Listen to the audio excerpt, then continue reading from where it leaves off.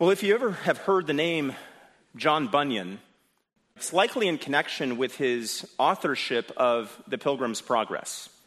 That was that wonderfully rich allegorical tale of the Christian's journey through this life. A lesser-known title of John Bunyan's, though, is a book titled A Few Sighs from Hell, The Groans of a Damned Soul. In that book, which is an exposition of Luke chapter 16, the account of the rich man and Lazarus, Bunyan gives this terrifying, if not candid, assessment of what lost souls will experience in hell. He writes, "Oh, what a condition you will fall into when you depart this world. If you depart unconverted and not born again, you would be better off to have been smothered the first hour you were born. You would have been better off to have been plucked one limb from another. You would have been better off to have been made a dog, a toad, a serpent, nay, any other creature in the visible world than to die unconverted. You will find this to be true when in hell you lift up your eyes and cry." Bunyan then goes on to offer the types of cries that will be offered in hell. He says, "They will cry to think that they should be cut off from the land of the living, never more to have any footing therein. They will cry to think that the gospel of Christ should be so often offered to them, and yet they are not profited by it. They will cry to think that now, though they would never so willingly repent and be saved, they are past all recovery. They will cry to think that they should be so foolish as to follow their pleasures while others were following Christ. They will cry to think that they must be separated from God, Christ, and that forever. They will cry to think that their crying will now do them no good. They will cry to think that at the day of judgment they must stand at the left hand of Christ among an innumerable company of the damned ones. They will cry to think that Lazarus, whom they once slighted, must be of them who must sit down with Christ to judge or come together with Christ to pass a sentence of condemnation on their souls forever and ever. They will cry to think that when the judgment is over and others are taken into the everlasting kingdom of glory, then they must depart back again into that dungeon of darkness from whence they came, to appear before the terrible tribunal. There they shall be tormented as long as eternity lasts, without the least intermission or ease." Last Sunday, we looked at two key commitments I'm making to you as your new senior pastor: to preach God's word and to pastor God's flock or God's people. This morning, we're going to look at a third commitment, which is this: to proclaim God's gospel. I have been charged by God on the authority of his word to be a pastor who, as 2 Timothy 4:5 puts it, does the work of an evangelist. The pastor who proclaims God's gospel. We were in 2 Timothy 4 last Sunday morning, and specifically we were looking at Paul's command to Timothy to preach the word. And in that sermon, I gave you the whole background of 2 Timothy and chapter 4 specifically, and I won't go into that in detail again here this morning. However, it would be helpful to read the whole paragraph or pericope that we find our text for today in. So turn with me in your Bibles, if you would, to 2 Timothy chapter 4. We'll be back in 2 Timothy chapter 4 this morning. I'm going to read verses 1 through 5, familiar text. 2 Timothy 4, 1 through 5.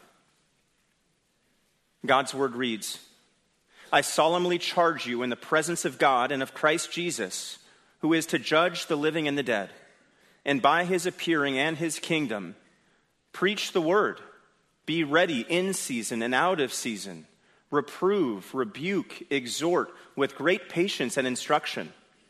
For the time will come when they will not endure sound doctrine, but wanting to have their ears tickled, they will accumulate for themselves teachers in accordance to their own desires, and will turn away their ears from the truth and will turn aside to myths.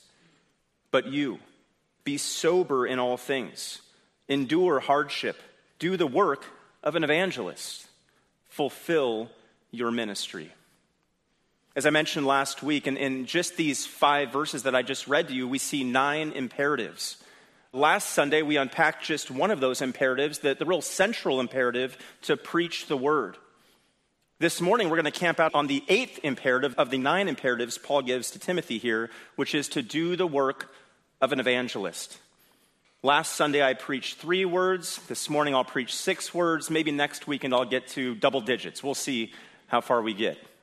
But this morning, as we unpack 2 Timothy 4:5, we're going to look at this command not only given to Timothy there in Ephesus, but to all pastors. And we're going to look at this command from multiple angles through the lens of Scripture. But as you're going to see as we work our way through this text, though it does have reference to the man who holds the office of pastor, it really does level the playing field by bringing conviction to pastors and non-pastors alike, to men and women alike, to those who are more mature in the faith and newer believers alike. Paul tells Timothy here to do the work of an evangelist. And in this morning's sermon, we're going to break that concept, those words, really into 2 parts. As we're going to see, the passage requires the right approach, doing the work, and it requires the right message of an evangelist. Let's start with that first part of the phrase here in verse 5, to do the work. How does one do the work of an evangelist? The Greek phrasing here is ergon poieson. Poieson is the imperative form of the Greek verb poieo, which simply means to do. And ergon means work. Nothing clever or tricky about this formulation in the original language. This does not require intermediate or advanced Greek grammar to figure out. To do the work means just what it sounds like, to do the work. If a boss tells his employee to get the job done, there's no ambiguity there. He is to get the job done. If I tell one of my sons to do your homework, there is no ambiguity there. He is to do his homework. It's a straightforward and simple command. So it is with the pastor's call to do the work of an evangelist. It is a simple and straightforward command. And still, despite the simplicity of the concept, there really are many angles and takeaways that we can take away this morning as we unpack what it means to do the work of an evangelist. So we're going to spend our time now unpacking this phrasing, doing the work of the evangelist, to see the many different ways that the pastor is called to do so. And as we're going to see, he does the work of an evangelist through evaluation. He does the work of an evangelist through example. He does the work of an evangelist through equipping. He does the work of an evangelist through expectation. And he does the work of an evangelist through exhortation. Let's start with evaluation. By that I mean the pastor does the work of an evangelist with a right evaluation of things both temporal and things eternal. He realizes that he is not a professional mouthpiece. He's not paid to give rousing speeches. He's not paid to be the most polished public speaker in town. Rather, he recognizes that his is a divine call, and the work that he does from desks like these will echo into eternity.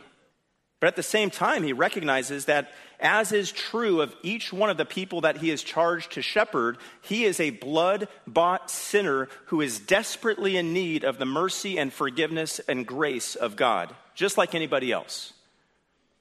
He remembers that he once, like the sheep in his congregation, was once gorging himself on the slop and filth and muck and mire of this world. He remembers that his sins, though like scarlet, have now been washed as white as snow, as Isaiah 1:18 points out. He remembers that he was chosen by God in Christ, Ephesians 1:4, before the foundation of the world. He remembers that nothing can separate him from the love of God, which is in Christ Jesus, Romans 8:38 and 39. He remembers that he now has the Spirit of God indwelling him, that he's been sealed by the Spirit, that the Spirit fills him and convicts him and sanctifies him daily into the image of his dear Savior. He has no fear of death. He has no fear of man. He remembers that he has been appointed an ambassador for King Jesus, an ambassador who was once Christ's enemy. And he recognizes that now, having been the recipient of God's free gift of salvation through Jesus Christ, having been that recipient, he to his very core wants to share that gift with others so that they, like him, can secure the gift and the hope of eternal life. He knows that it is the gospel that is the power of God unto salvation for all who believe, Romans 1:16. And so now it is his passion to get that gospel message out to the people in this world who are lost and dying so that they can be reconciled to this world's one Savior. So the pastor who does the work of an evangelist sees himself rightly. It's a proper evaluation. But he also sees others rightly. And seeing others rightly means he has this right perspective and this genuinely godly heartbreak for those in this world who are on this sinking ship headed straight for hell. He's a broken-hearted evangelist.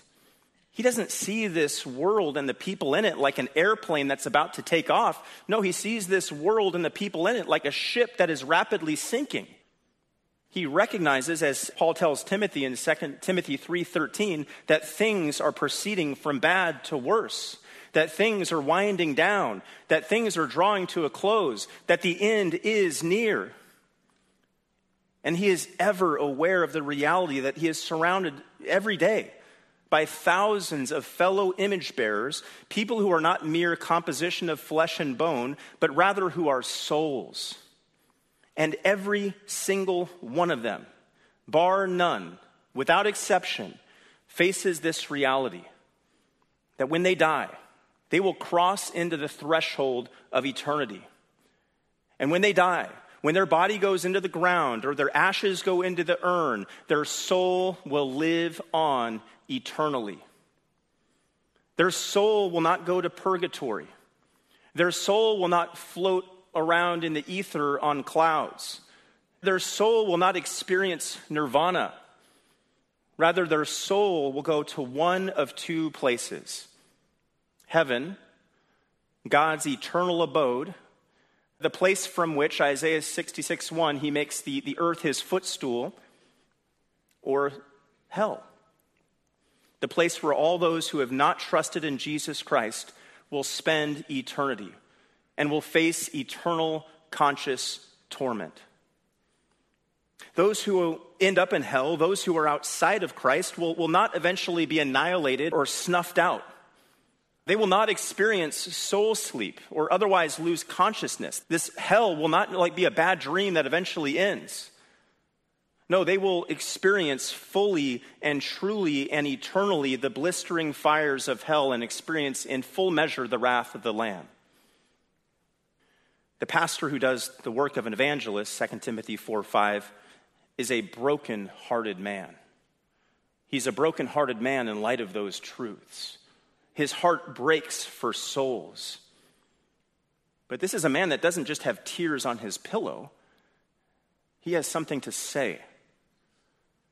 Which brings us to the second aspect of this idea or this concept here of doing the work of an evangelist. The pastor not only has a right evaluation of the lostness of sinful man, he does the work of an evangelist by example.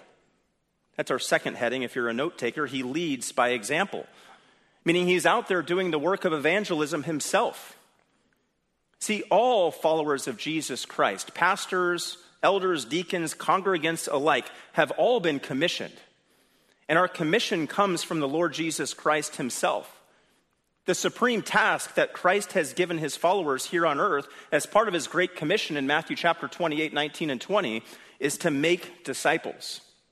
And we do so by going to all peoples of all nations, by baptizing them in the name of the Father, the Son, and the Holy Spirit, and then teaching them all that Christ has commanded his followers. Did you pick up the order there? The first step in making a disciple, without exception and without any qualification, is to go. Meaning to reach the lost by sharing the good news of the gospel with them. One cannot be made a disciple without first hearing the gospel message and then responding to that gospel message with repentance and faith. But there's another side to that coin. See, one cannot be a disciple maker without crossing that important threshold of sharing this one message of hope and reconciliation to a holy God, that message being the gospel of Jesus Christ. No one here in this room would disagree that all Christians are called to be disciple makers. Well, to be a disciple maker, that means that all Christians need to fulfill the first step of that disciple making process by making sure that we are evangelistic Christians, proclaiming what Christ has actually commissioned us to proclaim to the lost and dying world all around us. Now, as your pastor, I am called to model for you that go command, that go of the gospel. In the spirit of Philippians 4:9, where Paul could confidently write, "The things you have learned and received and heard and seen in me, practice these things." That's the heart with which and the life I'm called to live as I model this command for you. A.W. Pink, writing in the 1920s, lamented this sorry state of the Australian church of his day, in which pastors were calling in professional evangelists to do the work of an evangelist, to preach the gospel to his people. Pink wrote this: "The great majority of the pastors," those are his quotes, "summon to their aid some professional evangelist who for 2 to 4 weeks puts on a high-pressure campaign and secures sufficient new converts to take the place of all those who have lapsed since he was last with them. What a farce it all is. What an acknowledgement of their own failure. Imagine C.H. Spurgeon needing some evangelist to preach the gospel for him for a month each year. Why do not these well-paid pastors heed 2 Timothy 4:5 and themselves do the work of an evangelist and thus make full proof of their ministry?" Pink was right. I am called to model evangelism for you and call on you to be, and I am also to be, an ambassador, a commissioned ambassador, a faithful herald, a sold-out soul winner in my preaching, in my interaction with the community, in my interaction even with the church. Which brings us to the third aspect here of 2 Timothy 4:5's command to do the work of an evangelist. The pastor not only has a right evaluation of the landscape of the lostness of man, he not only is an example, that's 2, of a soul winner, he is 3, committed to equipping the members of his flock to be faithful in evangelism, meaning the pastor equips his church to evangelize. See, I can't assume that you're all involved in evangelism. I can't assume that you have a right understanding, everyone in this room, of the gospel. I can't assume that everybody in this room has gone out and is ready to go share the gospel. So one of my roles, in keeping with Ephesians 4:11 through 14, is to make sure that you are all equipped, as I am, to do the work of an evangelist. Teaching you how to evangelize is part of my job description. Spurring you on toward greater and greater faithfulness is part of one of the reasons I'm here, to spur you on in evangelism as we reach this community for Christ. In fact, now would probably be the best time to announce that starting on Wednesdays in September, I don't know the building yet or the time, but sometime in September, I'm going to teach a 6 to 8 week evangelism class right here at the church. I hope you'll make it out for that. I hope it'll further equip you and spur you along to be a more faithful evangelist, a more consistent and true soul winner. I hope that will spur you on to find a place on one of our church's evangelism teams, maybe the door-to-door teams that go out on Monday nights, or the Wednesday night prayer stand that meets at Holmes Lake, or the Thursday night evangelism groups that go out with the AO ministry at the campus of UNL, or the Friday morning group that prays with those who are going into the courthouse downtown. Which brings us to the fourth aspect of doing the work of an evangelist. The pastor not only has a right evaluation of the lostness of man, he not only is an example of a soul winner, he not only equips those in his flock to be faithful to evangelize. Number 4, he is a man who prays fervently that the Lord would save souls. Because I need to alliterate, I made that one expectation. He prays expectantly. He has expectation through prayer.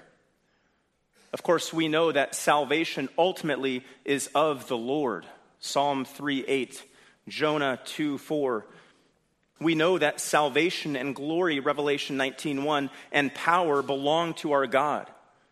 We know that we don't save anyone. There's no magic phrasing. There's no secret incantation. There's no rhetorical flair that would ever be able to overcome, in and of itself, the spiritual deadness of the unbeliever's heart, as they are built into them is a hostility to the God of heaven and earth. No, salvation is entirely of the Lord. God saves. God saves alone. And yet, while the scriptures clearly teach that God is sovereign in salvation, the scriptures simultaneously teach that we, as Christians, are responsible for planting and watering those gospel seeds.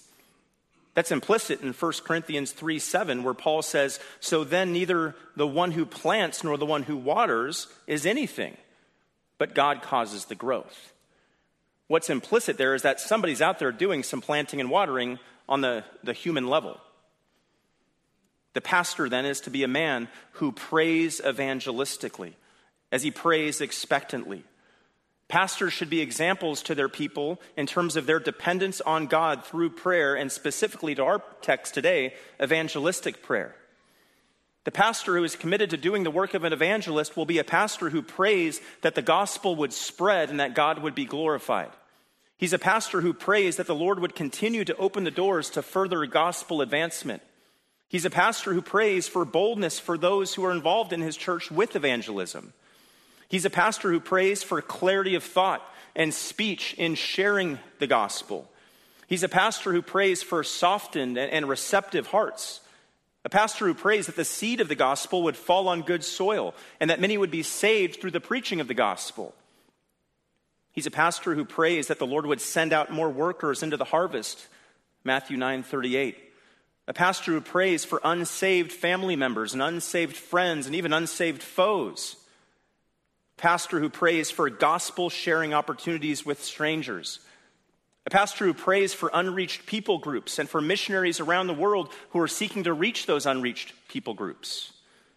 And a pastor who prays that his own heart would be softened to the plight of those who go to the grave having not bent the knee to Jesus Christ as Savior and Lord. Which brings us to the fifth aspect of doing the work of an evangelist here. The pastor not only has a right evaluation of the lostness of man, the pastor not only is an example of a soul winner, he's not only committed to equipping those to evangelize, he is not only an expectant man as he prays for lost souls, he is also committed to exhorting those who attend his church with gospel truths. That's our fifth mark here of verse 5, exhortation. Let's look again at our text, 2 Timothy 4:5, but let's run up a couple verses to establish more context. Look at 2 Timothy 4:3. Paul here says, "For the time will come when they will not endure sound doctrine, but wanting to have their ears tickled, they will accumulate for themselves teachers in accordance to their own desires, and will turn away their ears from the truth and will turn aside to myths." What is Paul speaking of here? Well, in the context, he's talking about church life. Paul is helping Timothy to see and anticipate the troubles that he will inevitably face in his church there in Ephesus. Paul here is anticipating that there will be false converts in the church, that there will be those who are swayed by false teaching, and that there will be false teachers who seek to infect the purity of the doctrine held by the body. He's anticipating that there will be tares mixed in with the wheat. And it's in this context that he says at the head of verse 5 here, but you, Timothy. Paul says to Timothy, but you, be sober in all things, meaning take seriously your charge. Endure hardship, he says, meaning persevere in the face of opposition, the opposition you inevitably will receive. And then our passage for this morning, do the work of an evangelist. I want you to note carefully that Paul is calling on Timothy here to do the work of an evangelist in the context of local church life there in Ephesus. Meaning Paul is charging Timothy to proclaim the gospel message in the midst of a local church. That's the call on my life as well. Now, I wouldn't go so far as Charles Spurgeon is saying that in every sermon I must make a beeline to the cross, as though Jesus and the gospel are written on every single page of Scripture. I wouldn't take it that far. But I will preach the gospel frequently from this pulpit. whether I'm lacing it into my exposition of Scripture or whether I'm making an outright appeal or proclamation or invitation. It is in this context, in this building, knowing that there will be Judases in this auditorium, knowing that there will be tares in this auditorium, knowing that there will be people who are deceived in this auditorium, knowing that Satan would love nothing more than to cause people to be comfortable here in church while remaining altogether unconverted. It's in that context that I need to make sure I'm fulfilling my charge to do the work of an evangelist. Now, that does not mean, if you're squirming a bit and a bit uncomfortable with what I'm getting at here, that does not mean that Indian Hills is going to become some kind of tent revivalist church or like a Billy Graham crusade. This won't become an altar call church.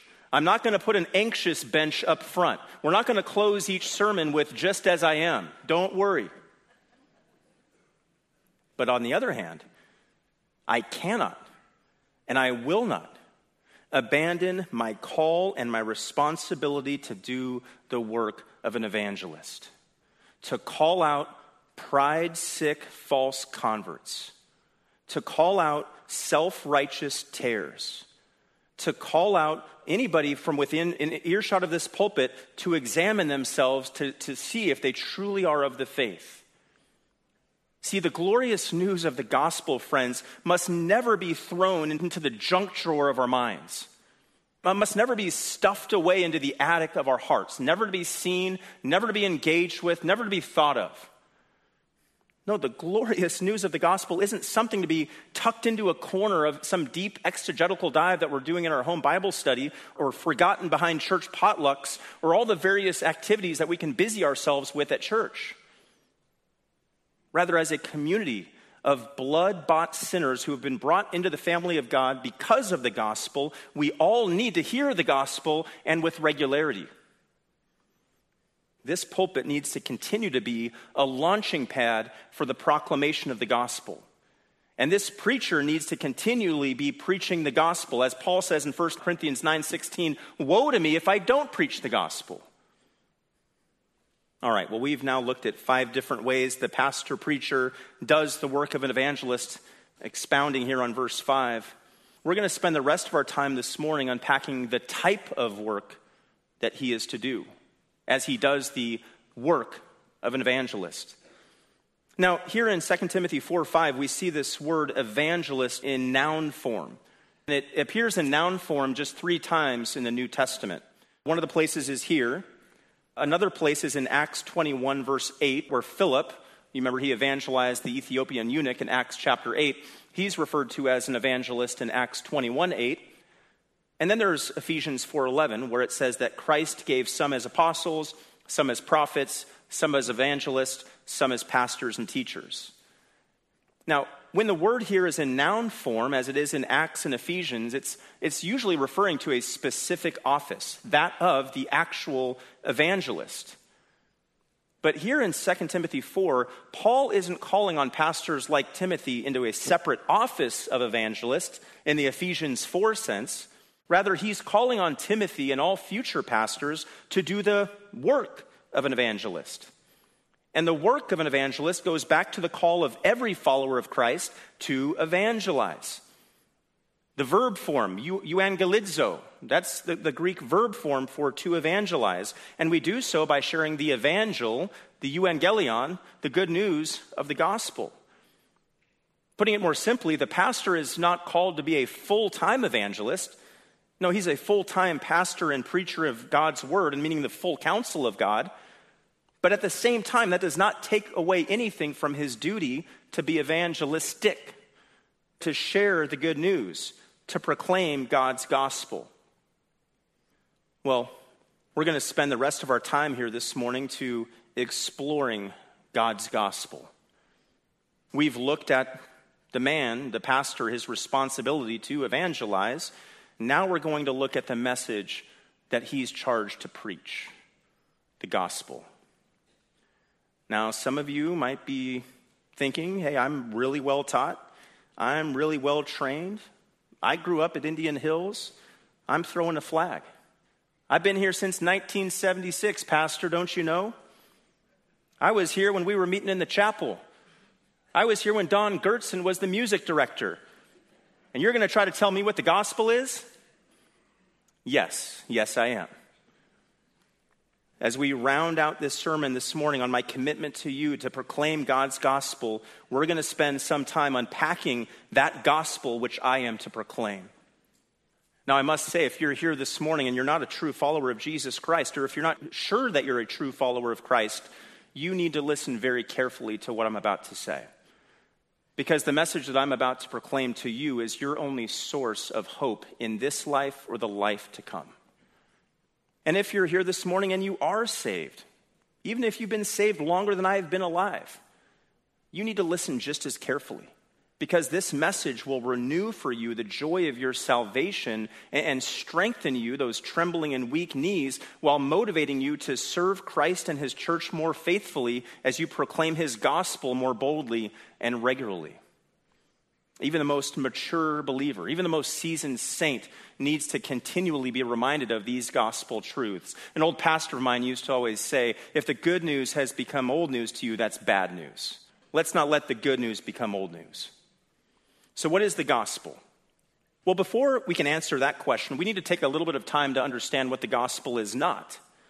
Because sadly, there are all sorts of incorrect or truncated or otherwise watered down messages out there in the world that are being peddled as gospel truth. And we're going to go through just a few of those false gospels or incorrect gospels just to make sure that we understand what the gospel is not. Here's non-gospel number one. The gospel is about my experiences.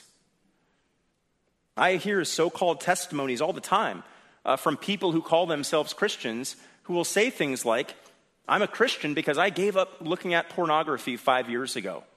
I'm a Christian because I haven't had a drink of alcohol for 10 years or because my marriage got so much better about 25 years ago. I'm a Christian because that happened. Well, those things are great. And in some cases, those things or those events are linked to genuine gospel conversion, a legitimate conversion experience. But in many cases, they're not. If our experiences, friends, are not anchored in the gospel message of Christ's death, burial, and resurrection, and his transforming work in our lives, what we are not describing is salvation. Rather, what we are describing is an experience. And experiences are poor gospel replacements. Here's non-gospel number two, our testimonies. Our testimonies are not the gospel. Whether you grew up, or whether you have one of those I grew up in church kind of testimonies, or whether you have a sex, drugs, and rock and roll testimony, your testimony is an encouraging and praiseworthy story to hear, no doubt about it. Praise God for his work in your life. But let's be clear. Unless you are weaving in gospel truth that the listener needs to hear in order to be reconciled to God, you aren't evangelizing. You're not sharing the gospel. You're storytelling, and admittedly it's sanctified storytelling, and it's positive storytelling, but unless the gospel is presented, it's not evangelism. It's not soul winning.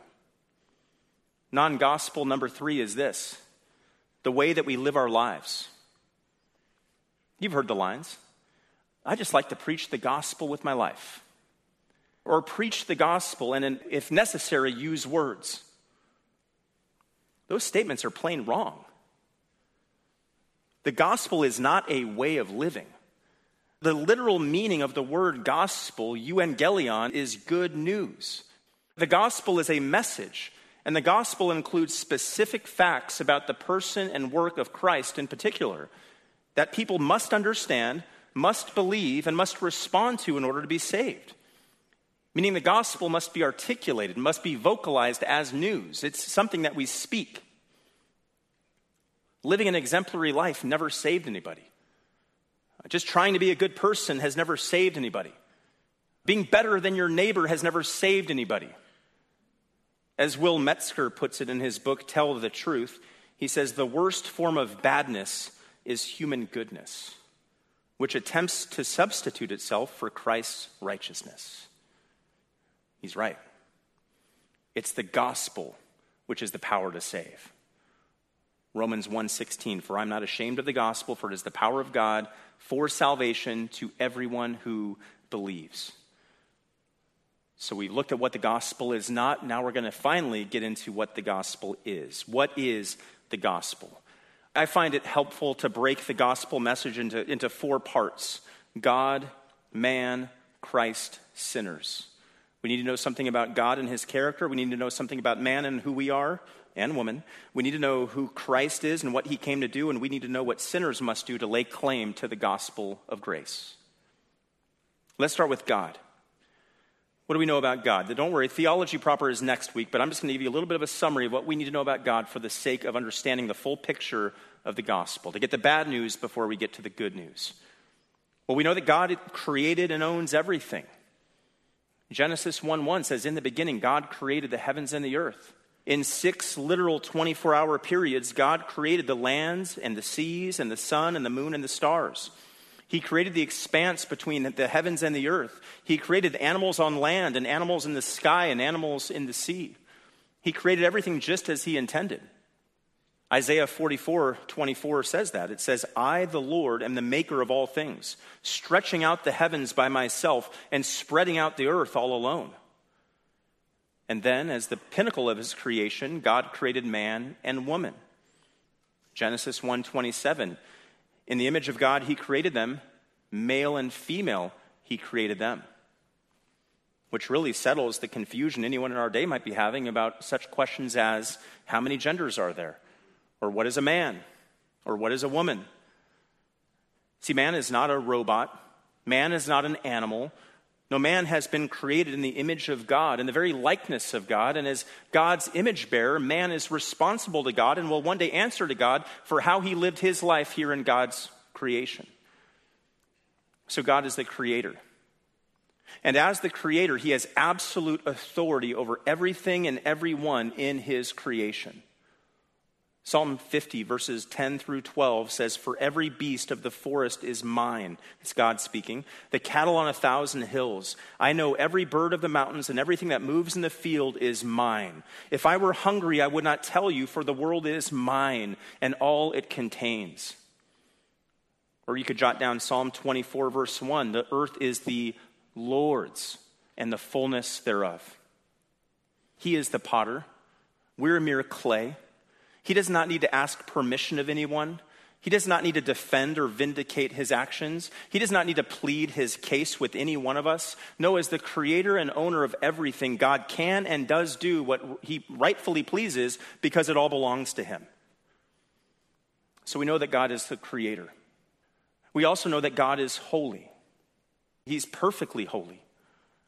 To say that God is holy refers to the fact that he is both completely separated from his creation in a class or a category of his own. That speaks to his transcendental holiness. 1 Samuel 2:2, there is no one holy like the Lord. Indeed, there is no one besides you, nor is there any rock like our God. But to say that God is holy also refers to his perfect moral character. It speaks to his, what theologians call his moral holiness. 1 John 1:5, God is light, and in him there is no darkness at all. And God's holiness sets the standard for what is right and wrong. And ultimately, God accepts only those things that are done his way, since he is the very standard and source of perfect righteousness. Which brings us to our next point about God. He is not only the creator, he is not only holy, he requires perfect obedience. Since God is the creator and owner of all things, he gets to set the standards. He gets to determine what is right and wrong, and he does so. He is holy and he is perfect, and he calls on us to be perfect too. Matthew 5:48, you therefore must be perfect as your heavenly Father is perfect. 1 Peter 1, verses 15 through 16, but like the Holy One who called you, be holy yourselves in all your behavior, because it is written, you shall be holy, for I am holy. But are we perfect? Anybody want to come up and give a testimony of how you've reached that standard of perfection? The answer is no. The answer is there is not one of us who does not sin. 1 Kings 8:46 says it just that way. for there is no man who does not sin. Or Ecclesiastes 7:20 says, indeed, there is not a righteous man on earth who continually does good and never sins. And if we're anticipating getting right with God based on our own inherent goodness, based on our batting average, based on our free throw percentage of how many times we make it versus how many times we miss it, we've got a real big problem. Because James 2:10 says, for whoever keeps the whole law but stumbles or fails in one point has become accountable or guilty of it all. So that's a bit about God for now. For purposes of understanding the core of the gospel message, you need to know that God is creator, you need to know that God is holy, and you need to know that God requires perfect obedience. Now we need to learn a little bit about us, about mankind. What do we know about us? Well, we know that man has sinned against God. Man is a sinner. And what is sin? Sin simply is disobedience to God, refusing to do what he commands and insisting on doing what he forbids. It includes both active sins, if you could say it that way, sins of commission, and inactive behaviors, sins of omission. And sin is not only a plague on some people, on this side of the continental divide or on this side of the equator. No, it's a plague on all mankind. Romans 3:10 and 11 says, there is none righteous, not even one. There is none who understands. There is none who seeks for God. Or Romans 3:23, for all have sinned and fall short of the glory of God. Man has not only sinned against God, though. The next thing we need to know about man is that man will pay the eternal penalty for sin. See, the consequence for sin is that man has been separated from God. Man was designed to have a relationship with God and have fellowship with God and have communion with God, but sin has ruined this relationship by separating man from God. No matter how many prayers he prays, no matter how many aisles he walks, no matter how many times he writes his name or a date on the inside of his Bible, he remains alienated from God, hostile to God, estranged from God. That's encapsulated in Isaiah 59, verse 2, which says, your iniquities have made a separation between you and your God, and your sins have hidden his face from you so that he does not hear. That separation leaves man on his own to deal with his own guilt, to deal with his own hopelessness, to deal with his own trail of broken relationships, to deal with his own evil thoughts and actions. He has no ally. He has no advocate. He has no divine protection, no covering. He has no forgiveness of sin. Instead, all that he has is God's perfect and holy and divine wrath hanging over him. And then we see in Romans 6:23 that the wages of sin, his sin, is death. That verse speaks of eternal death, eternal separation from God in hell forever. We will never cease to exist. As I mentioned earlier, we are eternal beings. Sure, one day our bodies will die, they'll expire physically, and Hebrews 9:27 does say it is appointed for man to die. But our inner person, who we really are, will go on to live forever. And after we die, we're going to go one of two places, heaven or hell. Jesus referred to both in Matthew chapter 25, verses 46. He speaks of some going into eternal punishment while the righteous going into eternal life. So, knowing that everyone will die, knowing that everyone will go into one of two places, the natural human inclination about what we're supposed to do about that truth, the natural human bent, as shown in literally every world religion except one, is to self-justify, to work our way toward God, to climb the divine ladder, as it were. That might mean scraping our knees as we walk our way up the Scala Sancta there in Rome. That might mean making the annual Muslim pilgrimage to Mecca. That might mean making one of those missionary journeys when you're 19 and you got the white collared shirt and the short sleeves and the bicycle helmet tucked under your arm. But each one of those showcases the human bent, the human inclination to trust in our resume, to trust in our goodness, to trust in our works, to get us into heaven and to get us out of hell. But there's another key point we need to know about man, which is that man cannot save himself by his good works. We cannot do anything in and of ourselves that can make us good enough or desirable enough or lovely enough or beautiful enough to please a holy God. Whether you are the thief on the cross or Mother Teresa, no amount of good works will ever help a person overcome the penalty that's associated with even one sin. We cannot do anything. We cannot rely on anything. We certainly can't rely on ourselves to earn our salvation. God is simply too holy to let slide any of the ways that we have repeatedly fallen short of his perfect standards. Which is why we see passages like Titus 3, verse 5, which says, he saved us, not on the basis of deeds which we have done in righteousness, but according to his mercy, by the washing of regeneration and renewing by the Holy Spirit. Or Ephesians 2, 8 and 9, which says, for by grace you have been saved through faith, and that not of yourselves, it is the gift of God, not as a result of works, so that no one may boast. So we've learned a bit about God as we hear this gospel presentation. We've learned a little bit about man, ourselves, mankind. Next is Christ. What do we need to know about Christ as we get to the heart, the true heart of the gospel message? Well, we need to know that Christ came to earth as both God and sinless man. Colossians 2:9, for in him the fullness of deity dwells in bodily form. And of course, there are multiple other places in Scripture that we could go for that truth. John 1:1, in the beginning was the Word, and the Word was with God, and the Word was God. John 1:14, the Word became flesh and dwelt among us. John 10:30, Jesus says, I and the Father are one. But Christ is not only deity, though he is. Christ is not only God, though he is. He also has a human nature. See, through his incarnation, Jesus was both fully God and fully man. So he had both a perfect divine resume and a perfect human resume.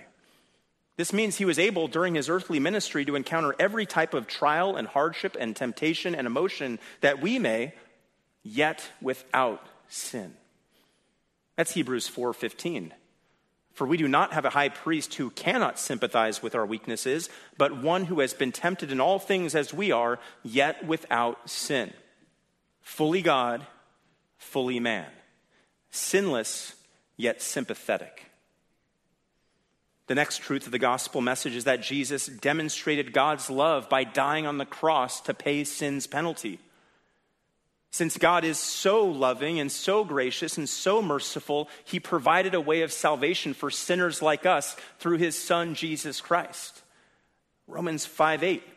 But God demonstrates his own love for us in that while we were yet sinners, Christ died for us. You could also write down John 3:16. We all know John 3:16. For God so loved the world that he gave his only begotten Son, that whoever believes in him would not perish but have everlasting or eternal life. That, of course, is the Mount Everest of the gospel message, that though he lived without sin, the Lord Jesus took the guilt of sinners like us on himself and suffered God's wrath against sin on the cross. He became sin to pay the penalty for sin on our behalf.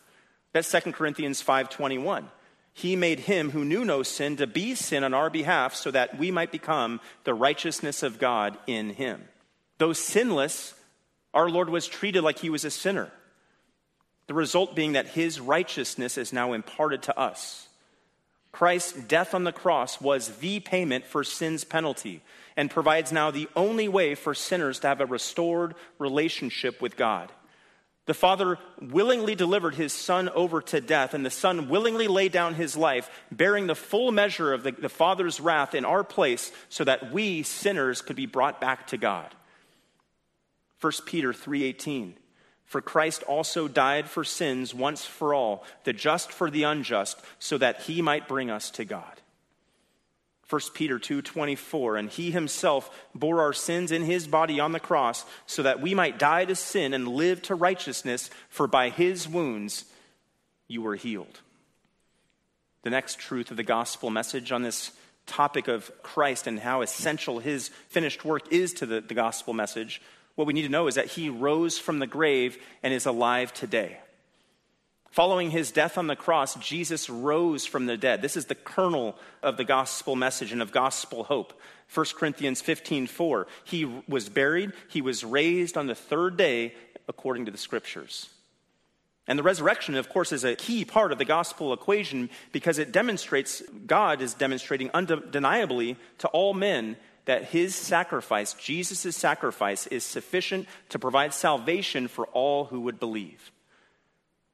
Jesus then ascended back to the Father and is now seated at the Father's right hand, from which he rules over all and from where he will one day return, rule, and reign.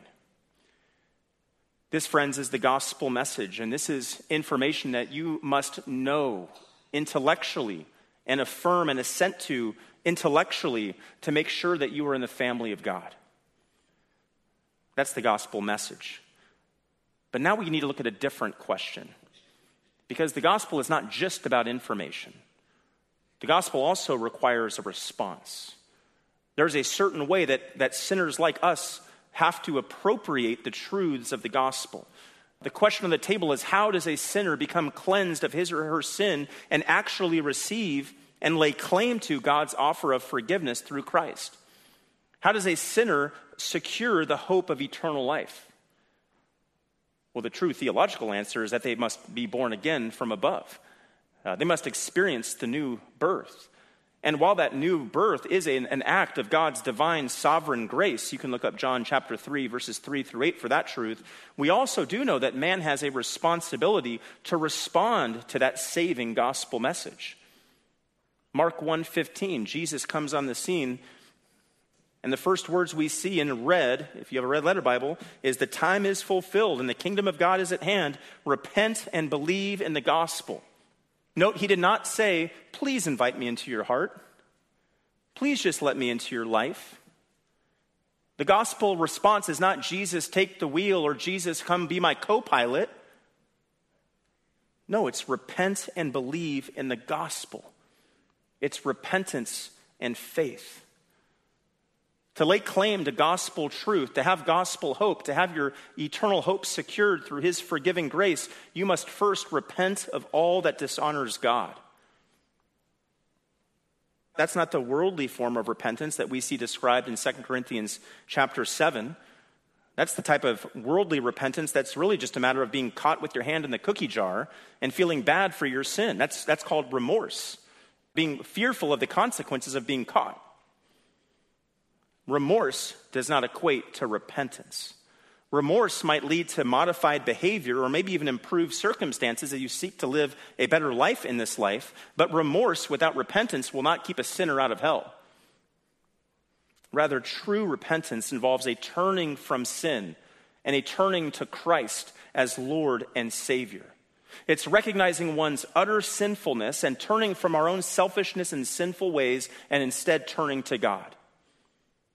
Isaiah 55:7 says, let the wicked forsake his way, and the unrighteous man his thoughts. Let him return, that's the same word from which we will get our word repent, to the Lord, that he may have compassion on him, and to our God, for he will abundantly pardon. See, repentance involves submitting one's will, ambition, and eternal hope to the Creator.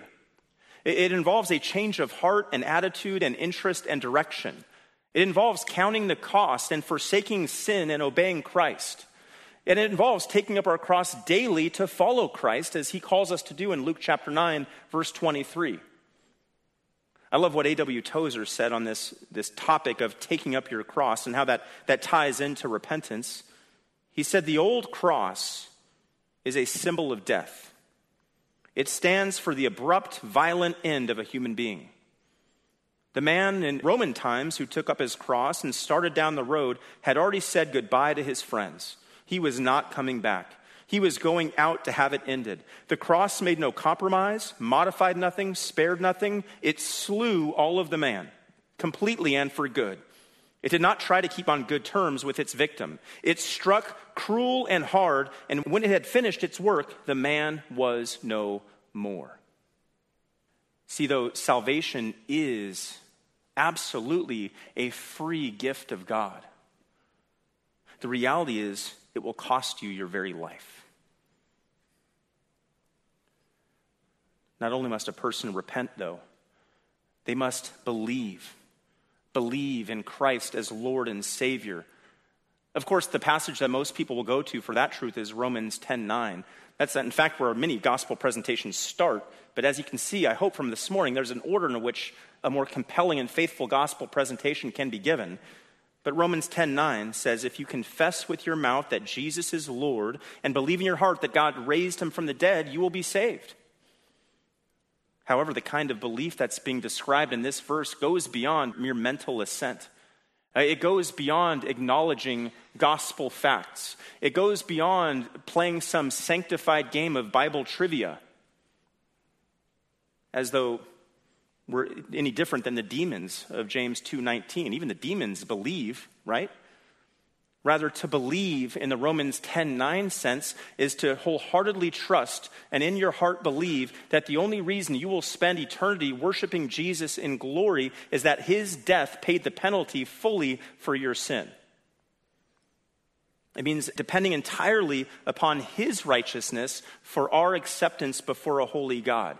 It means believing in his resurrection, and it means submitting our lives entirely to his authority, trusting in him not only as Savior, but as Lord. As we wind down, Tim Keller recently said this: no one has ever learned that he or she is a sinner by being told that they are. Tim Keller is wrong. The scriptures tell a much different story. The scriptures require that a person be made to see that he or she is a sinner who needs to repent, a sinner who needs to put their faith in Christ. If you are here this morning and you're that sinner, the one who is standing under the judgment of God, because you are getting real with yourself right now and you realize you have not put your faith in Christ, as Dwayne said earlier, I'll be up in the south lobby. I'll be nice to you, I promise. I would love to talk with whatever stirring the Lord may be doing in your heart. Talk with you about that and get some time with you to help you work through that and understand what it truly means to be saved. Not what it means to be a good person or even a person who goes to church or a person who is Nebraska nice, but a person who is truly in the family of God, truly saved. And for the rest of you, what you need to know out of 2 Timothy 4:5 is that for the next leg of its history, Indian Hills is going to be known as an evangelistic church. We are going to ask, seek, and knock. We are going to open our mouths and share. I am going to proclaim God's gospel here, there, and everywhere. And we're all going to entrust the results to our great God. Amen? Let's pray. Our gracious God, we thank you for this morning. We thank you for the truths of your word. And though this morning we really were camped out in 6 mere words from 2 Timothy 4:5, they cut us. They convict us in the way that Hebrews 4:12 describes. Father, I pray that you would continue to mold us into a church that is passionate for souls, that it grieves us and it burdens us that there are people out in the world, out here in Lincoln, here on 84th Street, that don't know you, that are deceived, that are out walking around mowing lawns, not in church this morning, and who one day will face their Creator, their Maker, a holy God who gave them every chance in this life to bow the knee to King Jesus, repent of their sin, trust in Christ, and be saved. Father, stir our hearts so that we will passionately proclaim the gospel in this community and never grow tired of doing so. Help us to never be the holy huddle that is always about what the activities that are happening at this church, great as they are, and are altogether disinterested with what's happening in the world and with sinners and their souls especially. I pray that a harvest of souls would be won to Christ through the labors and the efforts of the people of this church, knowing that you are the one that is granting and appointing sinners to salvation. We thank you for this day. Please stir our hearts and help us to be more and more faithful. In Jesus' name, amen.